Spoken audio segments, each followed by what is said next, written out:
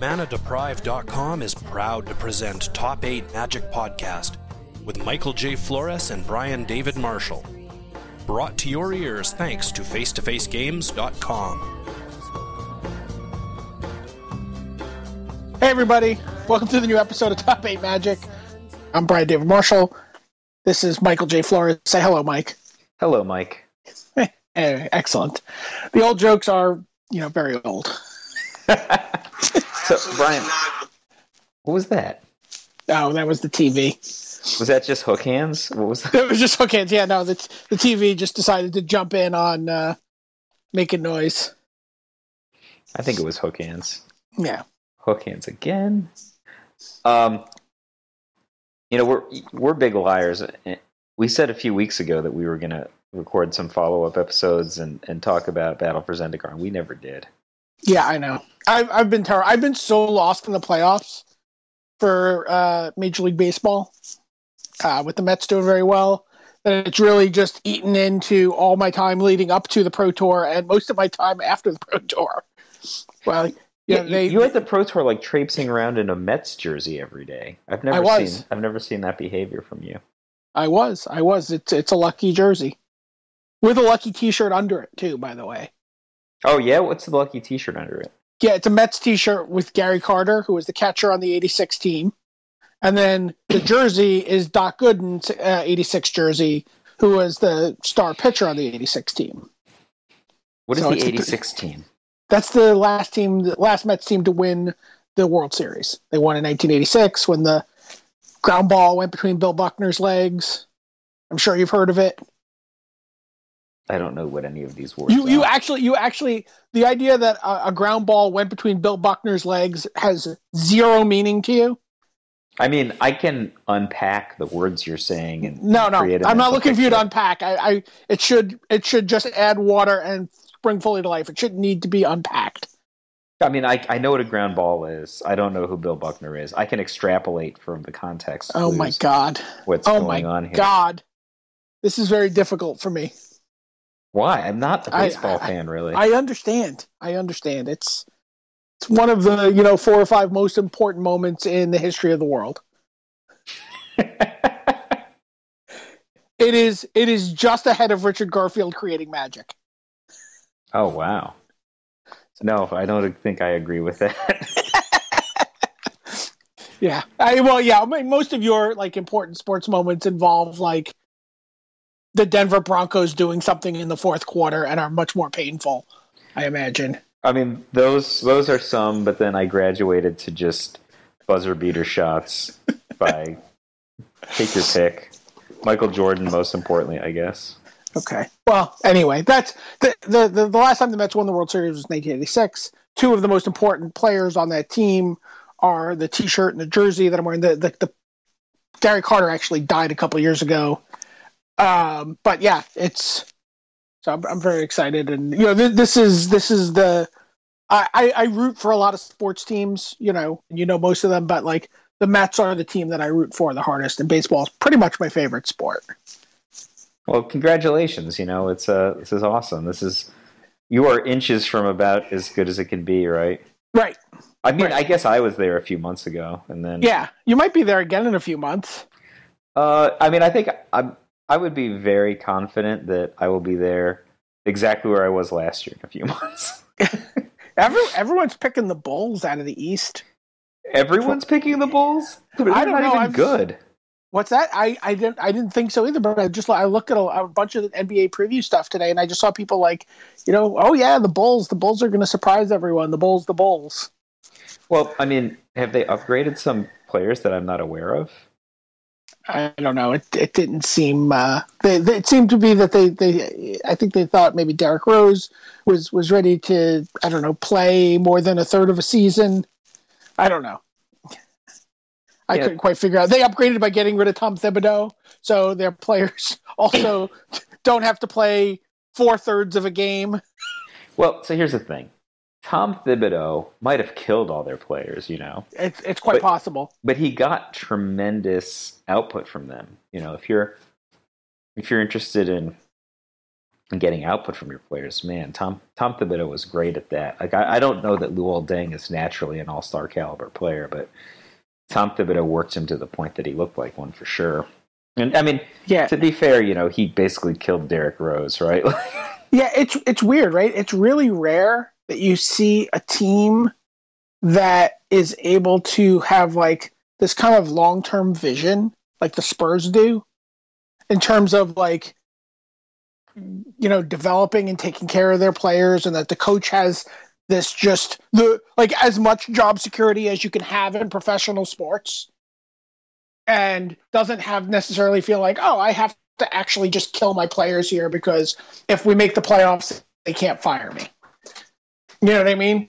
It's like, it's pretty crazy, like that. That these coaching jobs are like, basically you end up coming down to, at some point, what's the balance between just, firing all these bullets in my gun right now, or building up an arsenal that you can fight a war with. I don't know. I think Steve Kerr probably figured it out, though. I'm just guessing that Steve Kerr knows the answer to that question. Yeah. What a phenomenal first-year coach he was. Yeah. Yeah, no, it's hard to argue with that. It is very hard to argue with that. So, on this topic, basketball season is going to start tomorrow. Bulls against Cavs. I guess the Knicks. It starts Wednesday. Oh, well, I don't know if it might. Maybe it started today. For me, it starts tomorrow. No, I think it does start tomorrow. So, Bulls Cavs is the opener. Are you going to watch it? I think I'm going to probably have to watch Bastard Executioner as I'm recapping that for Fetchland. Okay. But then maybe I'll tape it or something. And then I have to be on like a 6 a.m. train the next day. So jeez. Yeah. The days are just packed, as Bill Watterson once said. Yeah, but he was saying it kind of ironically. Right? I don't know. Yeah. I mean, I liked his comics. Yeah. Yeah, but I mean, he was just like, wasn't it like Calvin and Hobbes are just laying around doing nothing and just... They were, yes, that's exactly right. I think it was probably contiguous to Lazy Sundays or something, but I never really thought that he didn't mean it. Yeah. Well, I mean, he did, but he also didn't, I get you now. I'm just, I guess, horrified at the inability of the 11-year-old version of me to process this fairly straightforward bit of messaging. So, speaking of your younger self, yep. How'd you do at the Pro Tour? Well, the one in Vancouver, I did well.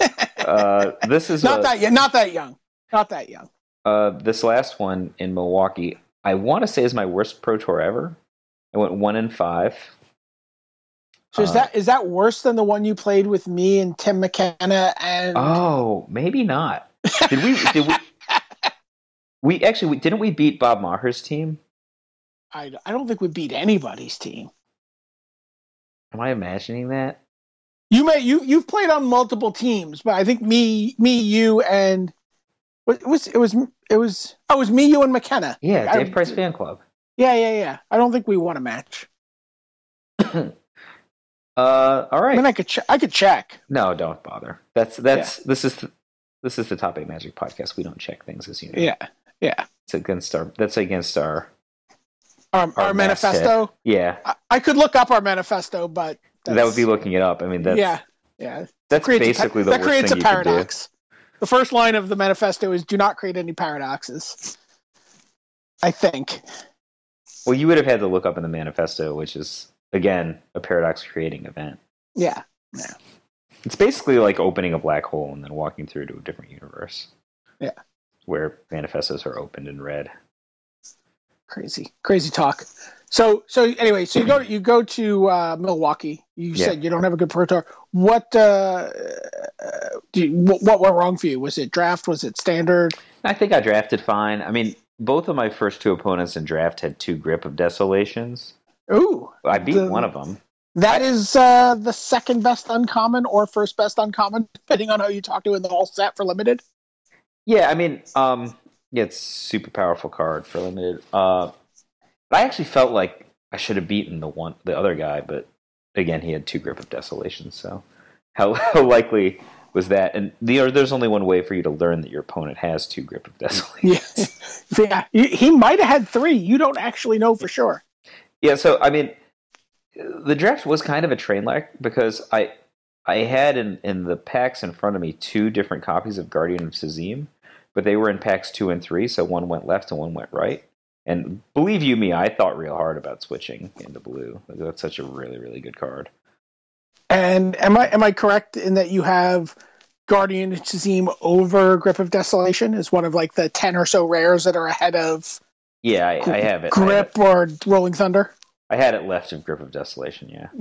Yeah. So, so you know exactly how good it is, but you just can't take it because you're just locked into non-blue, and you can't really just splash it on 2 islands. No, I mean, I had the deck that I drafted to that point was basically a red-black aggro deck. I took I can't remember his name off the top of my head. Black 2 for 4/3 flying, sacrifice a guy on upkeep. Smothering Abomination. I took him first. I had Card's great. Yeah, and I had a bunch of Touch of the Voids. I took 11 high playables in black and red after the first 2 packs. So at the point that I see the first Guardian of Sazim, I really, I considered switching into blue, but I didn't know how many cards I had in each of those 2 colors yet. Like I knew I had like 2 Touch of the Voids already, and I knew that I had what the heck? What's that guy's name? The 4/3 guy.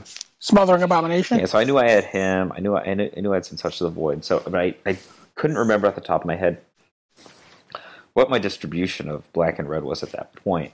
And so I think I had like another Touch of the Void or something in that pack, right? So it's not like I was shipping the pack and like getting nothing. Right, yeah, of course. So I was getting a good card anyway. But obviously, if I knew that the second Guardian was going to be waiting in pack 3, I mean, I would have seriously considered switching. I mean, I think that it probably would have been worth it to sacrifice something along the lines of like 5 or 6 high playables in exchange for 2, of the best card in the entire set, and then, refocusing my draft around blue and in pack 2 and 3, but that's not what happened. Yeah. As far as I know, I didn't play either of the players who ultimately got the Guardians, so it's not like it screwed me directly. And I really don't think my draft went badly. I ended up with a perfectly serviceable black-red beatdown deck. Like maybe average to above average deck. The kind of deck that if you go 2-1, you're like pretty happy. But it can easily go 3-0 sometimes. If you get a little unlucky, you end up going 1-2. And I went 1-2. My one win at the Pro Tour was unlimited. And then my constructed rounds, I was just like, I want to say I was fabulously unlucky, but I don't know if that's fair to say. I won all 3 of my rolls, which all I wanted to do going into the Pro Tour was win my rolls in constructed. Yeah, now you guys were playing Atarka Red, but you were playing like Atarka Landfall Red, right? Well, I mean, I don't think it's fair to say it's Atarka Red. We're playing like Green-Red Landfall. Okay. Which I guess the coverage considers Atarka Red and Green-Red Landfall to be the same deck, but I think they're quite different. I think that if you slow down and think about it, they seem quite different. I think that if you're looking at 400 deck lists and trying to put them into a spreadsheet that breaks down what the metagame looks like, they probably look a lot like Atarka Red. Well, they have many cards in common. Right? Yeah. And I think the idea being that our Atarka Red is really defined by the Become Immense and Teamer's Battle Rage kind of combo. Well, if that's true, we had 4 of each, and they typically only have 3 of each. Some of them had 4 of each. Well, anyway, I played only against Atarka Red players, all 3 rounds I played Constructed. I won all 3 of my rolls. I had one legitimate game, at least, in each of the 3 matches, which I won. And then I had one game where I just mulliganed to between 3 and 5 cards. So, like, mulliganing to 3 on the Pro Tour is pretty depressing. Yeah. I mulliganed to 5, somehow a 9-turn game where I had one land in play still. It wasn't dead yet. But, like, you're unlikely to win, right? It just keeps getting worse and worse. Sure. As they stockpile resources. And then I did one game where, like, I non-interactively lost to my opponent's Temur Battle Rage. So it's hard to complain too much about that when your entire strategy in life is to kill somebody with your Temur Battle Rage, though. Yeah. So the advantage of the version you guys played is that you have actually some options to kill them without having to put yourself at risk for Surge of Righteousness. Well, is that fair to say? We're much better against Surge of Righteousness than they are. Obviously, we have like 12 green guys. Or is it 12? 8? We have a bunch of green guys. Well, you have the Scythe Leopards and the Snapping Gnarlids. Yeah. So we did not. Is there something else? Well, Ari Lax's team played Den Protector. We did not have Den Protector, although I kind of like that guy in hindsight. Oh, okay. Den Protector seems sweet in that deck. Yeah, I just took my Pro Tour deck and made some Ari Lax / Seth Manfield changes, and just gave it to Zach Hill on Friday night. And he made top 4 of a local PPTQ, pretty long one. He did not win, however. Oh, this is the one where he said, "Oh, I finally made." He posted something where he said, made top 4, and I finally feel like I'm, more than just a shadow of my former self. Right? He felt like he was playing up to the standard he holds himself to play against. Well, that's great. I couldn't play. I had a Halloween festivities for my kids on Saturday, so Zach and I actually went out all night Friday night, which is just more impressive. At like the end of the night, he's just like, I have not been out until 2:30, and God knows how many years. And he's like 10 years younger than me, right? So I'm like, derf, and he ended up making top 4 the next day. That's how he used to roll. Maybe that's what he needed to do again.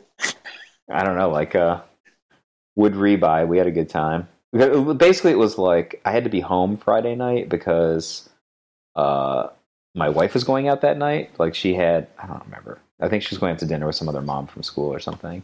And then Zach's like, "Hey, can I bum a deck for Saturday?" And I'm like, actually, I have to be home tonight. And he's like, "Man, that's lame." So then I'm like, "Well, tell you what, I'll meet you at like midnight or something.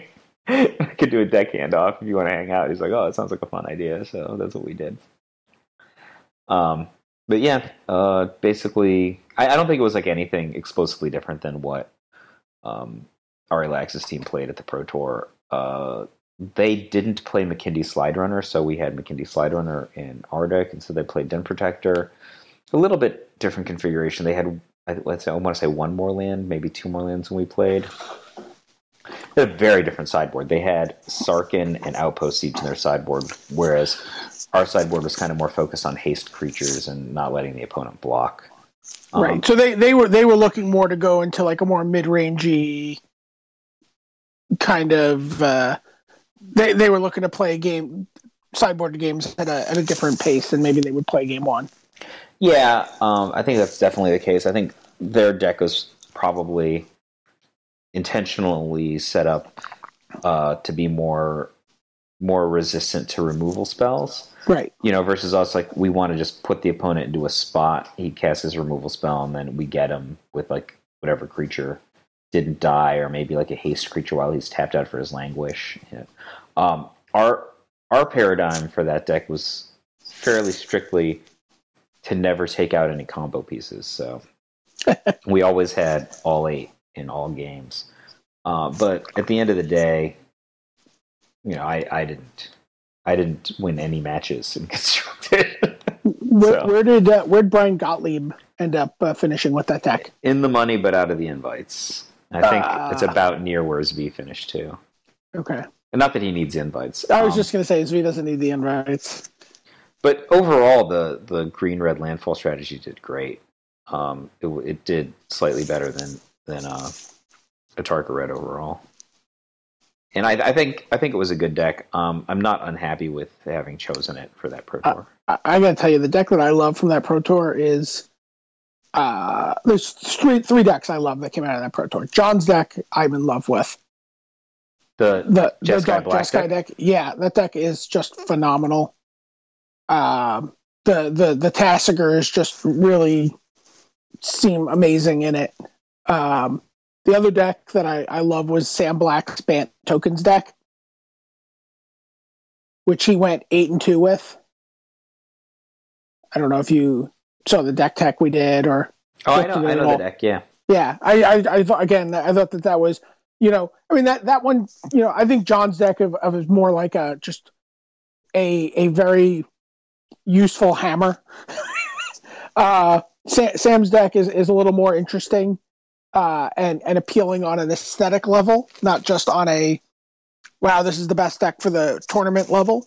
But the deck that I thought was really interesting was Autumn Burchett's take on Green-White Megamorph, where she just basically, her and a friend just working together reasoned that the Esper decks were not going to, that the Atarka Red decks were going to prey on the Esper decks, and that they could play, crap, I can't remember the name of it all of a sudden. The white one angel that taxes you for attack. Archangel of Tithes. Oh yeah, thank you, Archangel of Tithes. And they were able to run 3 Archangel of Tithes in that deck, and she posted the best standard record in the tournament. She went 9-1. Well, that's good. And I played with that deck a lot in on leagues in the last week, and it's really good. And it's sideboarded really well. Yeah, I liked Archangel of Tithes. I had it in probably more than 50% of my sideboards going into that Pro Tour. Yeah. I only had one deck that played it main deck. Let me tell you though, if you do play someone who's playing Esper and they have board sweepers, it's not very good. It's not great. I mean, you still have like a couple Whisperwood Elementals, but it's not great because they can usually just kill your Whisperwood Elemental and then wrath you and just set you back to the Stone Age. But it's tough to. I thought it was a great deck. It's tough to have a deck that beats everything. Yeah. No, that's one of the things I really liked about that deck, because I thought it was kind of a perfectly chosen deck for that tournament. But so I gotta ask you, just speaking of hard to beat everything, I gotta ask you a question. Just going back to Limited for a second, because we never get to talk about it. So I've done about 10 drafts over the last couple days on Magic Online. Over maybe the last 4 days, like 2 a day. My record, and I'm just fabricating the records here a little bit, but texturally it's right. 3-0, 3-0, 0-1, 2-1, 3-0, 1-1, 0-1, 3-0. The 3-0s are all either blue-red devoid, black-red devoid, or blue-red, black-red, or red-black. Some Grixis devoid deck with only 2/3 of Grixis. Just straight 2 colors. Mostly blue.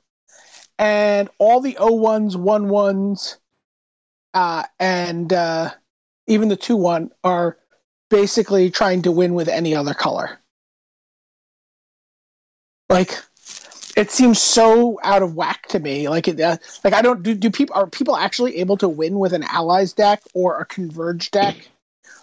Are those actual decks? Like, I have no trouble. Like, if I get my 2 Vile Aggregates and my my Nettle Drone and something to turn on, some other thing to turn on in Jest and a couple of Merc Striders, I don't feel like I can lose.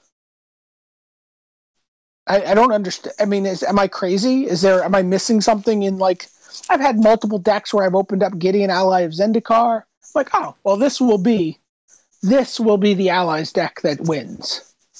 No, they stink. Well, you got to be focused on drafting the cards. I am.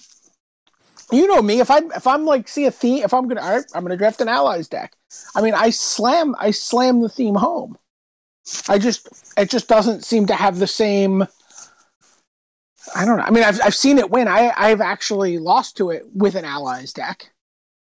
I've lost to an Allies deck with an Allies deck. I don't know. I found Beatdown is not that good in the format relative to, I don't know, every other format I've ever played. I mean, dude, their Vile Aggregate is so insane. You just end up getting brick-walled. Do you not find... So, I think if you're just playing Attacker's deck... I don't know. I drafted a great deck in a side draft on Sunday at the Pro Tour. Just red-white allies. I had 3 double strike allies and, just a ton of allies. And seems spectacular. How'd you do? I went 2-1, so it was the worst because we played weird Madison rules. So... So I went 2-1. So our team's tied, but I had a winning record. So then we split the rares, which instead of just winning what I intended to win, and one of my teammates though went 3-0, and he got the expedition that we had. So there was an expedition. So since he was the only 3-0, then. He had sole provenance over the expedition, but then Rando, we had to split prizes with the other team. If I had won, then my team would have won unconditionally. We would have, won all the prizes, and then I would have at least had, half the expedition equity. So maybe we would have battled for it or something. Sure. And I made a small mistake in my match to go 2-1 over 3-0. I might have still lost, but I don't like making a mistake. Yeah. I just ordered my I ordered my blockers wrong, which is a weird mistake to make. I don't know that it's ever come up before. I mean, you ordered your opponent's block. Your opponent blocked, and you put his blockers in order, and you misordered them. Yes, correct. Okay. If I put them in the opposite order, I think I would have won a very close game instead of losing a pretty close game. Right. So he had Kitesail Scout, is that the name of it? The terrible 1/1 for 1? And the 2/2 flyer for 3. Shadow Glider. Yeah, so I just put the Kitesail Scout first because I'm oh, my guy's big enough to kill both of them. And he had, is it Tandem Tactics? Is that +1/+2 gain 2 life? Yeah. If I had made the other one, then his 2/2 would have died and he would have retained the 1/1 terrible guy. And the 1/1 terrible guy just doesn't kill me in time, right? So I died to the 2/2 in a race situation where I would not have died to the 1/1, and probably I would have won. I had an excellent allies deck, and I'm coming in and I'm difficult to block, and he's coming back and he's difficult to block because he has flying. And the most important thing is about this matchup is that your opponent's playing Kitesail Scout. So, you should already be ahead. Well, I mean, this is a pretty tight draft, right? My opponent in this case was top 8 at Grand Prix Las Vegas. The draft had a Rookie of the Year, multiple Grand Prix top 8 competitors, WMCQ winner. It was pretty. None of this is validating Kitesail Scout for me. Well, I thought Patrick Chapin sided in Kitesail Scout against Eldrazi Sky Spawner, and I thought it was awesome. It's interesting. You neutralize the Eldrazi Sky Spawner, which is their opponent's first pick quality card. You neutralize it with a card most people are not willing to play. And then the 1/1 Eldrazi is whatever. I have plenty of 1/4 red guys and 0/6 walls to contain your stupid 1/1. I don't doesn't quite. I mean, I get that maybe it was good in practice there. I don't see that. I still don't. I still just see it being this super low impact card that just happened to have an impact in that situation. I don't know. I mean, I think that's what makes it a good sideboard card. Sure. I just wouldn't care. Then I'd be okay, your guy's holding my guy back. You've not played a card, and I'm going to attack at some point with this, or I'm going to find some use for it, or I'm going to, I don't know. It's just super low impact to me, even in that situation where it's okay. I mean, I think it's spectacular in that situation. Because the opponent's very happy to have an Eldrazi Sky Spawner, right? You probably spent like a pretty decent pick on it. Sure. You can neutralize it with a relatively, like you said, low impact card. I can neutralize it with a Plummet that I got at the same pick level too, but at least the Plummet actually does something. I don't know. It seemed. I think the card is like not unplayable, but I'm not like the super happiest to play it. It is definitely a very Stark kind of card. And by Stark, I don't mean Ben Stark, I mean Bill Stark. Who has called every 1/1 flyer for 1 in the history of Magic a lava axe. And he does 5 damage. It's going to do 5 damage. He's like, well, I could pay 1 for it, I could pay 5 for it. Either way, I'm doing 5 on turn 5. It's like, it's classic Bill Stark, and it's like, no. I don't know that the average listener knows what classic Bill Stark is from a Magic operations standpoint. They don't have to know. I mean, Bill works for Wizards now, and he is actually he does an awesome thing there, which is he runs the Church of Booster Draft at Wizards of the Coast. He is like the draft chaplain. Because while there's a bunch of people at Wizards of the Coast who are very visible and everyone knows as Magic players, there are still hundreds and hundreds of people who are more casual gamers or, gasp choke, not even gamers.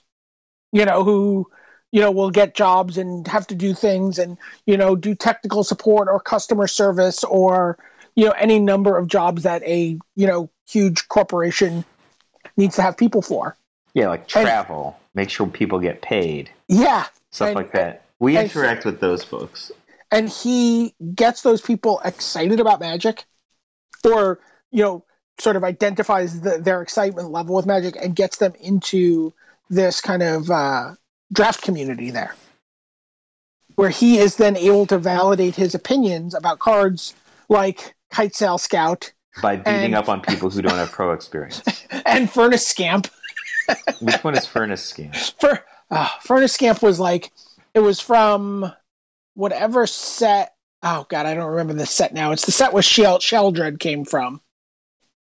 And the reason I know it's from the set that Sheldred came from is because Bill Stark picked a Furnace Scamp over Sheldred in a 3-on-3 team draft, passing Sheldred to Pro Tour champion Simon Gertzen, who then proceeded to beat me and Rashad with that card. So I know it was in the same set as Sheldred. That seemed cray. it was super crazy. That seemed cray. It's like basically a 1/1 that if it hits your opponent, you could sacrifice it to deal 4 damage.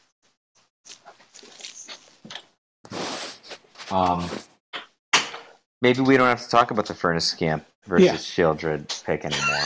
No, I think we're done.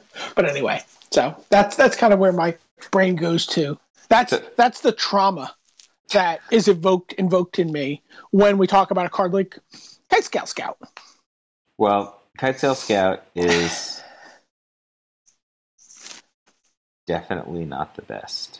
I'm just saying it has some applications. Sure. It's not just in the garbage pile. Yeah. No, I think if my opponent showed me 3 Eldrazi Sky Spawners or something like that, I could see bringing it in if I didn't have a Plummet or a Burning Oil or whatever it is, Burning Earth. Whatever the card is that deals the damage to everything your opponent controls. I mean, a Plummet is green and a Burning Earth is red, right? Yeah. This might be that might literally be the card that you can neutralize their good card with. Yeah. And it's fine, and you just spend nothing for it. That's the thing that it's great. Yeah. And maybe you just play it on turn 1 and you get them for 10. Who knows? I think weirder things have happened. I think I've certainly lost to those kind of races before. Yeah, I'm not buying it. All right. So, so what's your deck? What's your take on Standard post Pro Tour? I designed a deck in my mind that I haven't actually test drive very much yet, but I was thinking, like, what if you played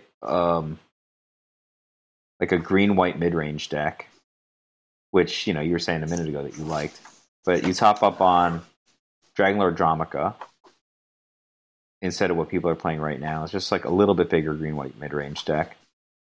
And that you just splash for Become Immense Temur Battle Rage. So the Dragonlord Dromica, if you ever untap with it, it's like an abeyance that makes it so that you always win. Oh, so that's actually really sweet. Yeah, so like one of the limiting conditions on Standard right now is people have these really fast Temur Battle Rage Become Immense decks, but they're like pretty inflexible and they're quite vulnerable to even to Dispel, right? They're vulnerable to Duress, they're vulnerable to Dispel, they're certainly vulnerable. They're really all in sometimes against a removal spell. It could be pretty problematic. But you can just play like very similar cards to what folks are playing in faster decks, but then you just top up on Dragonlord Dromica. Or like I think that you want to play like at least one or two main deck, but you could just play way more if you just want to play this game of getting there and then playing him and then killing somebody with the combo. It's weird to think about the combo being set up over the course of like 6 or 7 turns, but I think it's interesting. It's definitely interesting, and like also because you're going to certainly be playing, something like you're going to certainly play Den Protectors in that deck. Yeah, right? So I say like you could play like Warden of the First Tree, Den Protector, maybe Seeker of the Way. Like, just think about like how abusive it is to go like second turn Seeker of the Way and then play Dromica's Command, kill your opponent's best guy, gain 8 life. That seems, and then like nug them for 4. Can you play a Monastery Mentor, or is that just? I don't know even if I want to have Seeker of the Way. I do think that Seeker of the Way is a better offensive creature than Monastery Mentor. So, but I mean, I was just spitballing in my head, like I said before. I mean, I definitely want to play Warden of the First Tree. Definitely want to play Den Protector, right? And I don't know how much commitment I need to have to some of these other colors that aren't green.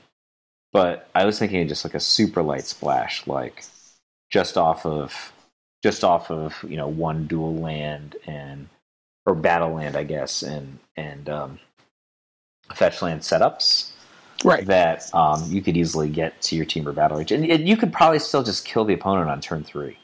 Like, I don't see any reason why you couldn't, right? You're just like, play out like 1 or 2 things in the first couple of turns, and your opponent taps out to do something, and you just kill him. You happen to have 3 right, fetch they're like, lands or something. He's green-white. I've got a couple turns before this is lethal. I can play this thing here. Yeah, I mean it's I'll play that in leagues. Yes, I didn't really develop out the entire deck. I was just thinking about what cards I would want to play in it. So I like the dragon. I mean, also you could probably put the game pretty far out of reach with a dragon and it become immense. Sure. So I was thinking, even if you can't kill them. What was the name of the green white deck that you were talking about liking from top 16 of the Pro Tour? Yeah, it was Autumn Burchett's deck. She went 9-1 with it. She beat Sam Black in the last round, so she's like the constructed master right now. Yeah. So she's got the best record in constructed on the Pro Tour at the moment. So like if the season ended today, she would be going to the World Championship based just on that deck. Constructed master. Yeah, so cool. But of the cards that you said were played in that strategy, like they're a little slow, right? Like Archangel of Ties is an okay casting cost. Whisperwood Elemental is only 1 cheaper than Dragonlord Dromica, and I think like you could easily just play like a little bit slower creature deck, and then just lock down the future. Yeah, I would play that. That sounds sweet. Yeah, I mean, like I said, I didn't make it yet. I only made it in my imagination. When I actually had to make a deck, which was on Friday, I just took apart and put back together Red-Green Landfall. I think that's probably an okay deck to play, depending on your level of competition. Great. You can also, I mean, Archangel of Tithes is also kind of interesting in that deck because it forces your opponent, if they want to do any blocking, to use up their mana.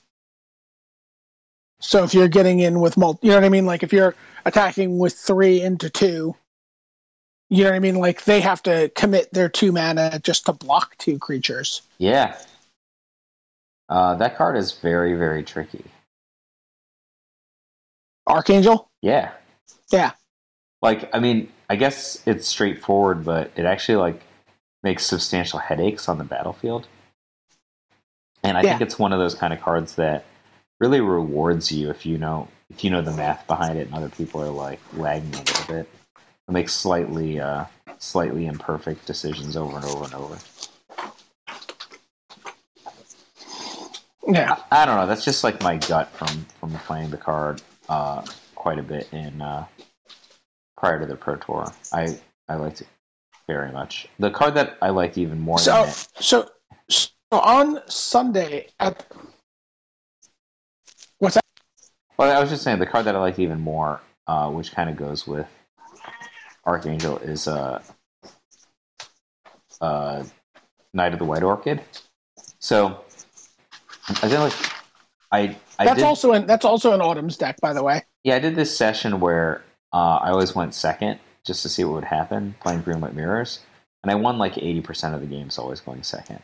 I thought that was like, and the games that I lost were really weird. Like, my opponent would be mana screwed, and then I would end up having like 3 Knight of the White Orchids stuck in my hand.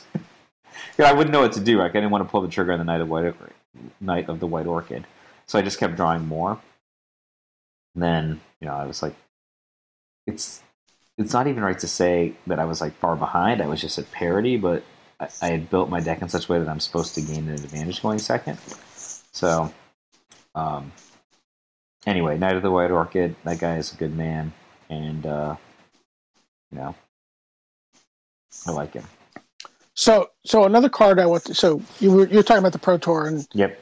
On Sunday at the Pro Tour, you were talking you were in the lobby of the hotel, and you were talking about Retreat to Karlhelm. Yeah. About all these different sort of possibilities you saw from the card. Now, did you know that was going to go out and be like some legacy deck this past weekend? Was it a legacy deck this past weekend? Yeah, apparently people were running, Knight of the Reliquary, Retreat to Karlhelm, and Legacy this weekend. I mean, those are some of the cards we were talking about. So if you have Retreat to Karlhelm, obviously, if you get a land into play, you can untap a creature. So, depending on how well you can exploit triggers, you can do a bunch of interesting things. Like, you just have the enchantment itself, and have the card Sakura Tribe Scout, which is a G for, was it 1/1 Snake Shaman, I want to say? Yeah. And has the ability tap, put a land from your hand onto the battlefield. If you put a Karoo of some kind, like a Simic Growth Chamber, into play, then you get the landfall trigger, which will allow you to untap the Sakura Tribe Scout and then bounce the Karoo itself back into your hand. So it gives you the opportunity to generate quite a few triggers. So if I went turn 1, Sakura Tribe Scout, turn 2, McKindy Slide Runner, turn 3, Retreat to Karlhelm, I could just kill you from a million. Oh yeah, you certainly could do that. Because of the tramples. Yeah. That's certainly something you could do. Interesting. And then if you had an amulet, you're making it really complicated. I never know how the amulet stuff works. If you have the amulet, you could keep untapping the land and getting the mana. The land would untap, you could get the mana from it, then you bounce it. So you could get the same. So you could just do an amulet combo with the retreat and do all that and just make a million mana and do whatever you wanted. But that's more moving parts. The thing that's really just interesting. Like cheating. The interesting thing is just Retreat to Karlhelm and Knight of the Reliquary. So that's each activation of as long as you keep having a Plains or Forest to sacrifice, you can just go through all the lands in your deck. Yeah, I mean, I think there's probably a terminal point where you've run out of Plains and Forests, right? That you just have fetch lands left or something. But sure. I saw something where Travis Wu was, I guess, talking about this, where I guess you can play Prismatic Omens in that deck as well, so that you never run out. But that's hot. Yeah, and then basically the last card you get is a Sajiri Step, and you just make your guy unblockable, and you kill them from 20. Well, he keeps untapping, so he'll be like an eligible attacker, right? Yeah. Yeah, that's pretty high. You end with him being untapped from the Sajiri step, and he gets protection from red or whatever. It's very cool. Like when you think about it, it's very Splinter Twinny. I was talking to someone about it today, and they compared it to Splinter Twin as being like you just get to play all these kind of just good cards, and then your combo is just I have a Knight of the Reliquary and a Retreat to Coral Helm, and I kill you. I kind of like it because if in the Legacy format you're talking about, right? Well, this could also be Modern. Modern. Well, in the I guess it's better in Modern, but I was just thinking like in Legacy, WotC is nerfed dig through time, so just gives people a cool thing that they can play, especially combo players. Yeah. In the absence of dig through time. Is there anything you could do with this card in Standard at all? Does it do anything? Is there anything that you want to untap that's creature that's making more than 1 mana, or any way to keep getting... There's nothing you can do broken with the lands in... Well, I mean, you need to have some sort of engine that lets you keep putting lands into play. That's the limiting factor, right? Like Knight of the Reliquary is perfect for that. He just keeps putting lands into play, and then you keep getting triggers, and then you can untap him.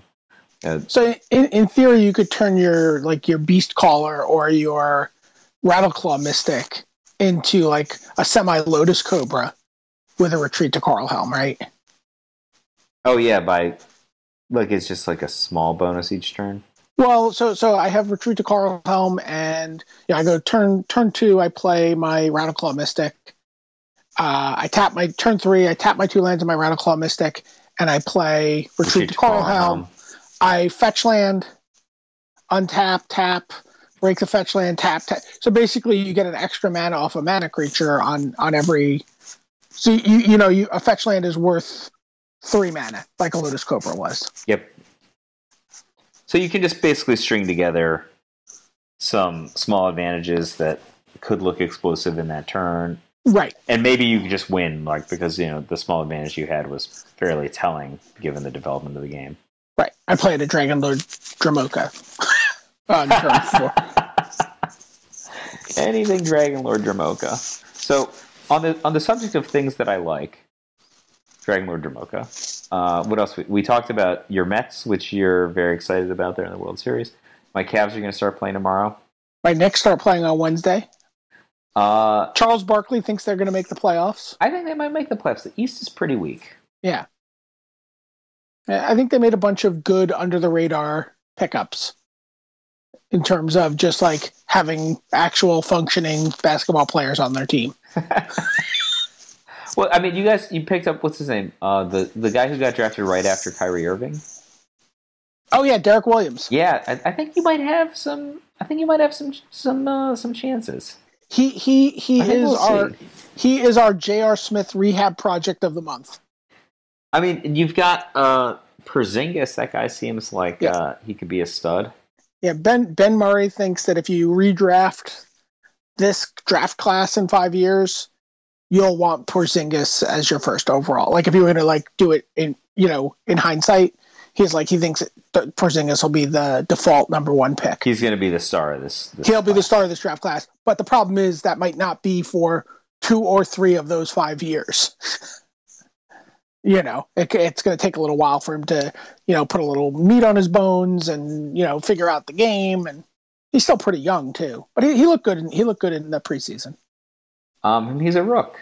What do you expect? We got Robin Lopez. Robin Lopez is a very good player. Yeah, we got Kevin Seraphim who was with the Wizards, who is an excellent off the bench defender. Kyle O'Quinn, who seems really interesting. I knew nothing about him coming into this season, but he looked good in the preseason. Aaron Afalo. That's a player. Jaren Grant was a steal in the draft for us. He might be our starting point guard on Wednesday. I don't know. And you've got Carmelo Anthony, who's looked very good this preseason. But you don't have Amari Stoudemire anymore, right? Nor do we have Bargnani. Oh, good for you. I think he's a net now. Good for you. Yeah, very happy about that. Even in my most optimistic It was hard to. I try to stay positive, but he really taxed me. You want to talk television? I do. Are you watching? Pick a show you want to talk about. Walking Dead, The Arrow, or The Flash. I will pick The Arrow, which is the only show that I watch of those three. Oh, you don't watch Flash? Now it's on Netflix. Maybe I should just put that on What's Free Wednesday. Flash. Did you happen to see?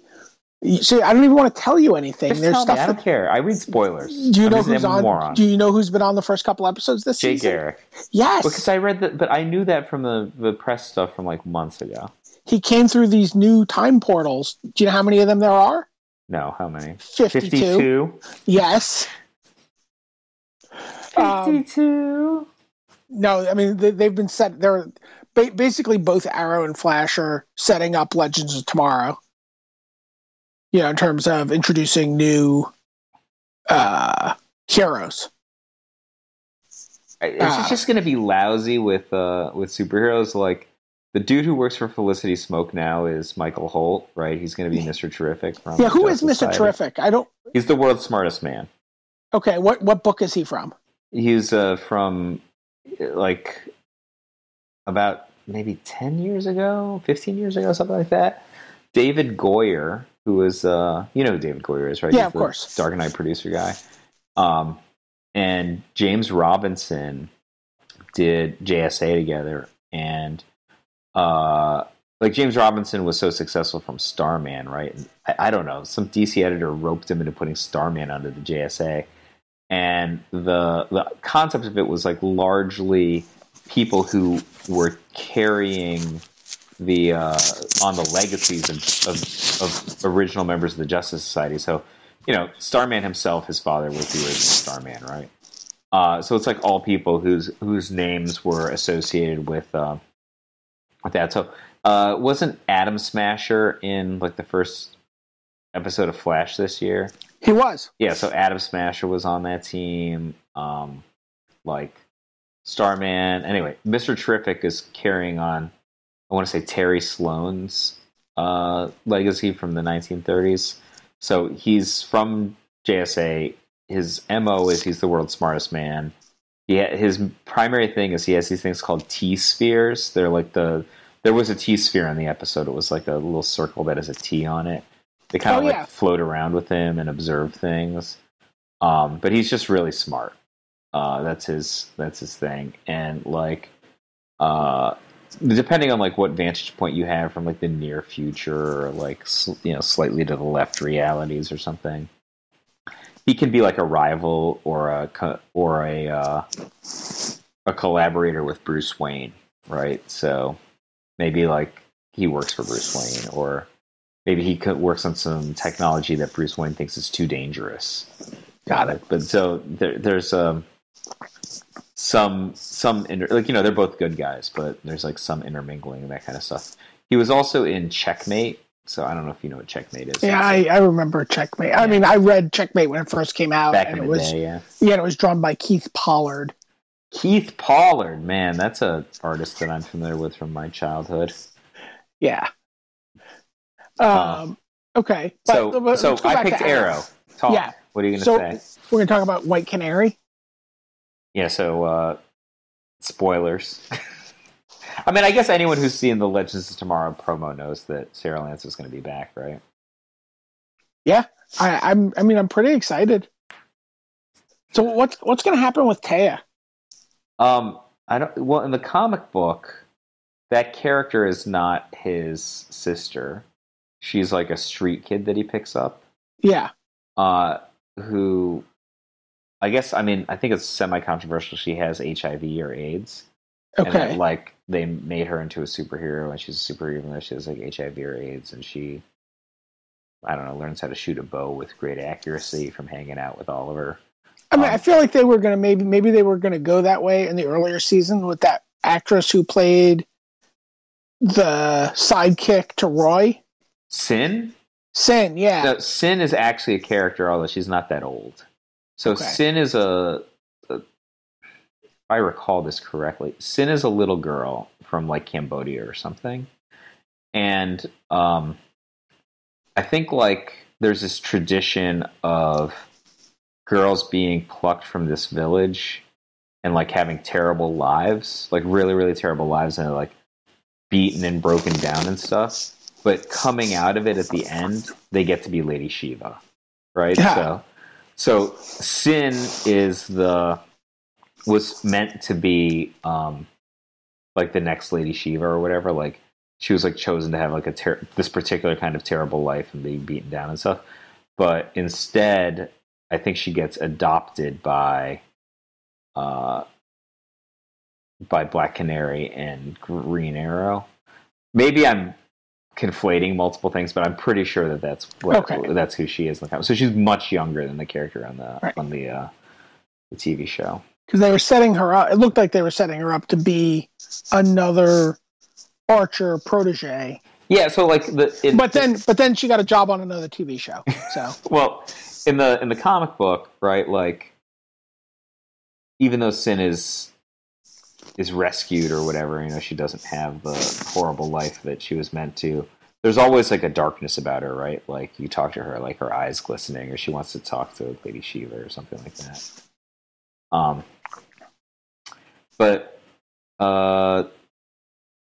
Yeah, I haven't watched any Walking Dead. We can talk about shows that I have watched. I've watched the following shows. Do you like Scream Queens? Do you like that one? I'm behind on Scream Queens because of baseball. But I like Scream Queens a lot. Do you like Fargo? I assume you love Fargo. I love Fargo. And I liked Fargo a lot last season. I loved Fargo this season so far. So Catherine said in one of her recaps on Fetchland, she thought like TV just doesn't get any better than this right now. I would argue that the show that I like more right now than Fargo is another show being recapped by Catherine. American Horror Story Hotel. This season of American Horror Story Hotel is insanely good. Like the last two seasons, I really struggled with, and I actually didn't complete either one of them. I'm like, that's my MO for like every season of American Horror Story I've ever seen. Like, I watched like 75% of Asylum. I watched like 55% of Coven. I just don't get through them. The first two seasons I loved. I got through both. I love Asylum. Asylum is just at some point it's just like torture porn, though. No. I don't take. I mean, I guess there's always that element of there always is some element of that on the show. But for me, it was just taking all these like crazy person theories. Like I see UFOs, I see devils, I see Nazi, torturers, hiding as my like all these kind of like schizophrenic, paranoid delusions, and throwing them into one big horror trope of just the Coven insane asylum, not the Coven, the convent insane asylum trope. I thought it was great. Until you said that out loud, I totally forgot that it was attached to a convent. Yeah. And then I loved the first season. I thought the first season was great. I never saw the first season. First season's great. It's really worth watching. Well, everything's on Netflix now. Yeah. And then the next two were just kind of like, it was this. But this season, visually, it's stunning. The cast is amazing. I mean, the cast is always pretty amazing, but there's just something about the way they're actually shaping out a story. Money? How do they get somebody like Kathy Bates to do television and be happy about doing? I don't think Kathy Bates is actually inundated with multi-million-dollar offers, unfortunately, as good an actress as she is. She's an Oscar winner. Yeah, guess so what? So's Cuba Gooding Jr. It doesn't get him work. Cuba. What happened to that guy? He's going to play O.J. Simpson on FX. All right, well. For the People versus O.J. Simpson movie. Seriously, not even joking. It's got, like, Matt Bomer from White Collar. Who's great. Yeah, no, this season's been spectacular. And Angela Bassett is a revelation in this as Pam Grier, vampire countess. Wait, so are they all vampires? Is that the thing? No, some of them are ghosts. There might be a mummy. Yeah? With a dildo. There might be? It might be. I don't know. I can't tell. But they all chill in this hotel? Yeah, and the hotel is built by basically a guy who's a mix of Howard Hughes and this guy who actually did build a murder hotel for reals in Chicago before at the World's Fair. He built this hotel for people to come to the World's Fair and stay, and he had all these kind of like secret rooms and murder chutes to dispose of the bodies and all sorts of like crazy stuff. So I'm recapping the show with The Bastard Executioner. Sorry, man. On Fetchland. Yeah, so how did that get... Why isn't it great? I don't know, man. I don't know. You know, they bet all their money on Katie Sagal and not all their money on Charlie Hunnam. I don't know. Well, I don't know. Like I don't like it that much. I just assumed it was going to be great. I assumed it was going to be at least really good, and I couldn't get 3 episodes through it. Yeah, it's not that great. Do you like The Leftovers? I've never watched The Leftovers. Man, it is a soul-crushing television show. That, you know what? It's the same reason I haven't seen. Oh crap! What's the movie by the guy who made Pi and Black Swan? But it's the Darren Aronofsky. Darren Aronofsky. What's his second movie? Breaking the Waves. No, it's then his third movie. The one with Jennifer Connelly. Yes. Yeah, everyone's seen that scene on YouTube. I just can't watch that movie because everyone's like, "Oh man, listen." Yeah, they talk about that movie the way people used to talk about Texas Chainsaw Massacre when I was in the 5th grade. You know, and I'm like, well, I don't ever want to see this movie. It's just like the stuff of terrible legends. Yeah. It's just like they're like, oh yeah, if you're even in the slightest bit of a down, you know, a downward spiral, you don't want to see it. Or if you're feeling, you know, or if you're feeling pretty good, you're just gonna end up feeling like shit afterwards. You know, it's like there's just nothing about the movie that makes me. You know, everyone's like, oh, that, you know, no one ever even says anything like, oh, the performances in it are great. You know what I mean? Like they don't even give you some kind of like life raft you can cling on to. You know, in the sea of shit, they're making this thing out to be. Not that everyone loves the movie, but I can't watch it. Yeah, well, that show is soul crushing. Yeah. So same thing with that. I haven't watched it yet. I'm watching Vikings right now.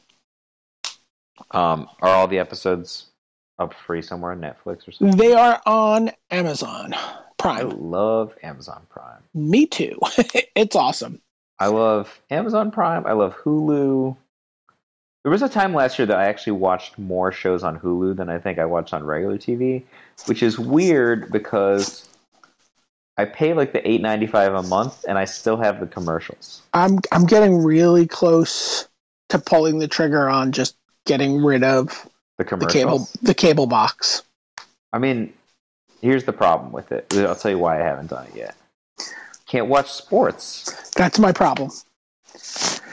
I got to see what the most basic, because I just don't use it. I watch so much other stuff, and whatever I watch on my iPad, I could just Chromecast onto my TV. Yeah, you could. I mean, it's a day later though, for the most part. Yeah, but that's fine. I watch very little of the shows the same day. It's like, I don't know. Well, you can't be a very effective recapper if you don't. No, it's true. If you don't have access to the stuff in proper time. So I'm thinking about doing a World Series diary. Well, you should do it then if you're going to do it. The World Series is starting to. Oh, so I was thinking like starts tomorrow. I was thinking this. What do you think about this for a Fetchland feature? Like, I don't think that I was going to plan to watch every Cavs game. Like, even tomorrow is the opening night, right? Yeah. I'm going to have to watch Bastard Executioner, and then I'm on a train at 6 a.m. the next day. Or under a train, depending on how the episode goes. But what if I did, like, once a week? Like, here's how the week went, sort of thing. I think that's, like, a doable thing. Cavs Week in Review? Cavs Week in Review. I'll conscript my friend, Brian David Marshall, into a more punny name than that, but something Sure. like Cavs Week in Review. Yeah. So, I think that would be fun. What are you excited about? So, basketball season starting, and I'm actually super excited because I have actually copies of Emergence Genesis in my hands. Emergence Genesis. Tell me more. So Wednesday, which is the 28th, if you're in New York City and you want to come to the Storehouse from 6 p.m. to about 8 p.m., we're going to be there doing a release party for the game. And hanging out, showing people how to play, just sort of celebrating the birth of this caped and cowled baby. The Genesis. Yeah. But yeah, the game's out. We've got it in almost all of our backers' hands. We've got like one more wave of backer shipments to go out, and then in about 2 weeks. Why didn't you just hand me mine when we were? I will because I probably should have just done that while I was at the show. But I'll hand it to you when I see you this week, like Wednesday. And then about 2 weeks, it's going to be solicited from ACD Distribution and, start going out to stores. So it'll actually be in stores in time for Christmas. But if you don't want to wait for that, you can go to urbanislandgames.com, and there's a handy PayPal link, and we're happy to have you buy it from us, and we will send you a copy. But the game is it going to be on Amazon? It will be on Amazon, yes. And I'm super happy with how it turned out. I'm really excited about it. It is, of all the things that I have created in terms of comics and various projects over the years, where it's something that has come. I've had this idea in my head, and then some. Not even talking about like licensed board games where I'm working on someone else's property, but something where I created the property. This is the thing that I am the most proud of in terms of how it turned out. It's absolutely, I think, beautiful. Like the Steve Ellis, who did the majority of the artwork, did a phenomenal job with it. Jason Navras, who's our graphic designer, just crushed it. So I'm super psyched, and Anthony Conta, who led the game design for the game, just did an amazing job coming up with a really fun deck building game. Well, I'm super happy for you, and I can't wait to try playing it. Yeah, we'll play Wednesday. We won't. I told you I'm going to be on a train on Wednesday morning. Oh, damn it. I was going to say, just lie to me and say you'll be there, but you can't because I haven't figured it out. Yeah, that's the day after Tuesday. So it'll have to be after that. Okay. Maybe we can do F&M or something. And then I can F&M. If we F&M, then I can make... Well, I'll have to get my cards back from Zach. I can make... Because he has, obviously my green cards.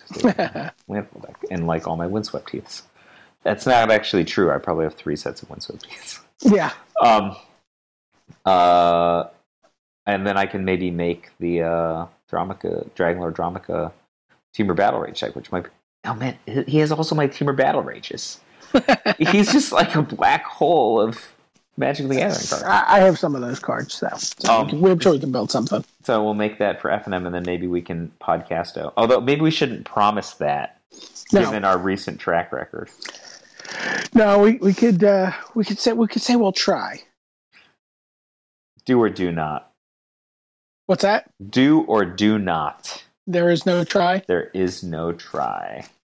I'm more excited for Spectre James Bond than I am for Star Wars. I'm going to watch them both. I'm going to watch them both as well. Not going to have to choose. But I'm just putting it out there that I'm more excited for Spectre. It's just what's better? Planar Outburst or Guardians of Zim? Which one should you take? Well, guess what? You don't have to choose. They take up the same slot in the pack. You pick them both over something. You pick them both over Rolling Thunder. Yeah, exactly. Or Man from U.N.C.L.E. I thought no. So not only did I think Man from U.N.C.L.E. was okay, you didn't like it? I haven't seen it yet. We watched old Man from U.N.C.L.E. episodes at the Paley Center yesterday. Do you know what the Paley Center is? It's basically like the museum for TV. Oh, it's the old. Is it? What did they rename the Museum of Broadcasting? Maybe. I mean, it's been known as the Paley Center for as long as I've been going there, but I think it might have been called the Museum of Broadcasting or something. I used to go there when I was a teenager and watch Your Show of Shows and a bunch of other old variety shows. It's like on like 50-something Street. Yeah, yeah. It sounds like that's the Museum of Broadcasting. Yeah, so it's called the Paley Center for Media now. But I go there about like half of the Sundays or something. Oh, that's awesome. You watch Man from U.N.C.L.E.? Yeah, we watched like 2 episodes of The Man from U.N.C.L.E. So my kids will like watch old episodes of The Simpsons. Like they don't want to do anything else but that, which is fine. But like there's only a limited number of old episodes of The Simpsons you can watch there. We watch Batman like 63, Batman 66, whatever it is. Burt Ward and Sure. Barry Craig. My kids like that. The thing that's funny is we watched. Is that the Some Days You Can't Get Rid of a Bomb? I don't understand what you're saying. So when you say Batman 63, you just mean episodes from 1963? Episodes, yeah. Oh, okay. I thought you meant the movie that started it all out. Oh, no. Which is the movie where it's a scene on the dock where Batman has like basically a sizzling bomb, like something like that someone with a stovepipe hat would and he's just running around trying to find a place to dispose of the bomb. And he goes to dump it, and there's some people rowing a boat under one side of the dock. And he goes to the other side of the dock, and there's some baby ducks. And he's like, some days you just can't get rid of a bomb. That precipitated the TV show? I didn't realize that. I think it did. That was a theatrical movie, right? I believe so, yeah. It all precipitated me. So we watched that fairly often, and then one day we watched an old episode of Mission Impossible. Oh my god, those are, by the way, all on Netflix. And Bella says to me, she's like, "You know what I liked about that episode of Mission Impossible?" And because we had just watched the Mission Impossible movie, and I'm like, "Oh, I don't know if you knew this, but this is actually a continuation of this story from 40 years ago." It's not a reboot, right? Like, it's actually a single continuity, as I understand it, isn't it? What's that? Mission Impossible? Yeah, the Mission Impossible movies and stuff are like actually the same characters or whatever. Yeah, I mean, Ethan Hunt carries over from the TV shows into the first. Not Ethan Hunt, but the Peter Graves character carries over. Yeah, we watch it, and then Bella's like, "You know what I liked about that?" And I was like, "What?" She's like, we didn't like it just because we're laughing at it. And oh wow. And like it's different from like you laugh at The Simpsons because it's supposed to be funny, but you laugh at Batman because it's just like ridiculous. Right. It's like camp or whatever. And I thought that was kind of an interesting observation. But they like totally love these like old TV shows. So when you watch Mission Impossible, did you just watch a random episode? Yeah, some random episode. Like Peter Graves and Leonard Nimoy and... yeah, like, I don't remember who all was in it. So if you watch the first season... Yeah. Before Peter Graves was on, it was Martin Landau was in the Leonard Nimoy role. We watched Martin Landau. Okay, so you saw the guy who basically plays the DA on Law and Order for all those years as a young man. I think Stephen Hill is his name. Plays the lead Mission Impossible agent on the early episodes of Mission Impossible. Yeah, I didn't register all that. I only watched one episode. Yeah. He's like, it's really cool because he's basically was this actor. He did a bunch of stuff in the 60s. Did Mission Impossible, is a fairly religious as a fairly observant Jew, and wouldn't work on Saturdays. And finally, the show was just like, get the hell out of here. Some horrible, thing. Like he and the show kind of came to a parting of the ways, and then the guy didn't do any acting for like 100 years. For like 30 years. Yep. And then the Dick Wolf from Law and Order is like, I loved that guy. Like, can we get him to play the DA? And then he just has some like super successful career where he gets to be on TV for 15 years, sitting in an office grumping at people. But yeah, Mission Impossible is really sweet to watch. Yeah, I liked it. So, you know what's really sweet to watch? What's that? Like looking at your opening grip and there's a Temur Battle Rage and become immense in it. And like nice. Creature. Are you playing Magic right now while we're talking? No, I'm fully paying attention to the conversation we're having. Okay. Why are you playing Magic? I am not. Neither one of us would know because we don't have the visual aspect of the Skype enabled. But if I was, I would be drafting Blue-Red Devoid. All right. This is what I think about the draft form. I actually don't like it. And it's not just because I went 1-2 in my Pro Tour draft. And it's not just because I'm incapable of winning an FNM instead of winning all of the FNMs like I did for Origins. The reason I don't like it is I feel like a lot of the strategies require you to be I want to say tunnel vision synergistic. Yeah, right? They do. What's the name of it? Merclurker? Is that the name of the Merc Strider? Merc Strider and Mist Intruder both stink unless you have the other one. Yes. Okay, like neither one is good unless you have the other one. But what if your opponent has like 5 Kitesail Scouts? Well, then that Mist Intruder is a rock star. Well, what I was thinking is just like imagine he has like 1 Griffin or like 1 2/2 flyer for 3. Like you could just be in this spot where your opponent completely neutralizes your deck with like a random common creature. Like I've even gone so far as to like in the right deck, and it's so funny because I just went off on how bad Furnace Scamp was, but I've played Salvage Drone. I think Salvage Drone's okay. I mean, it's not Salvage Drone's pretty bad, and you know it dies and it loots, man. You just need to get something going, right? Like it's fine. The thing with that deck is if you don't get something going, your deck doesn't do anything, right? Like you can have insane cards. You can have like I've had cards like Blight Herder, Oblivion Sower, like the unreal top end cards for the Devoid deck. Blight Herder is so good. I mean, Oblivion Sower is like unbeatable. Yeah, right. Like so you can have like the great top end guys. But if you didn't catalyze your opponent's deck, like, you just have this brick. I mean, it's still fine. I guess Blight Herder's just like an overcosted Urnimjin or whatever. I mean, that's one of the reasons I like Vile Aggregate. I think Vile Aggregate might be my, like, a card I pick over almost everything but the most insane rares. Yeah, it's a very good card. It's like a high-tier card.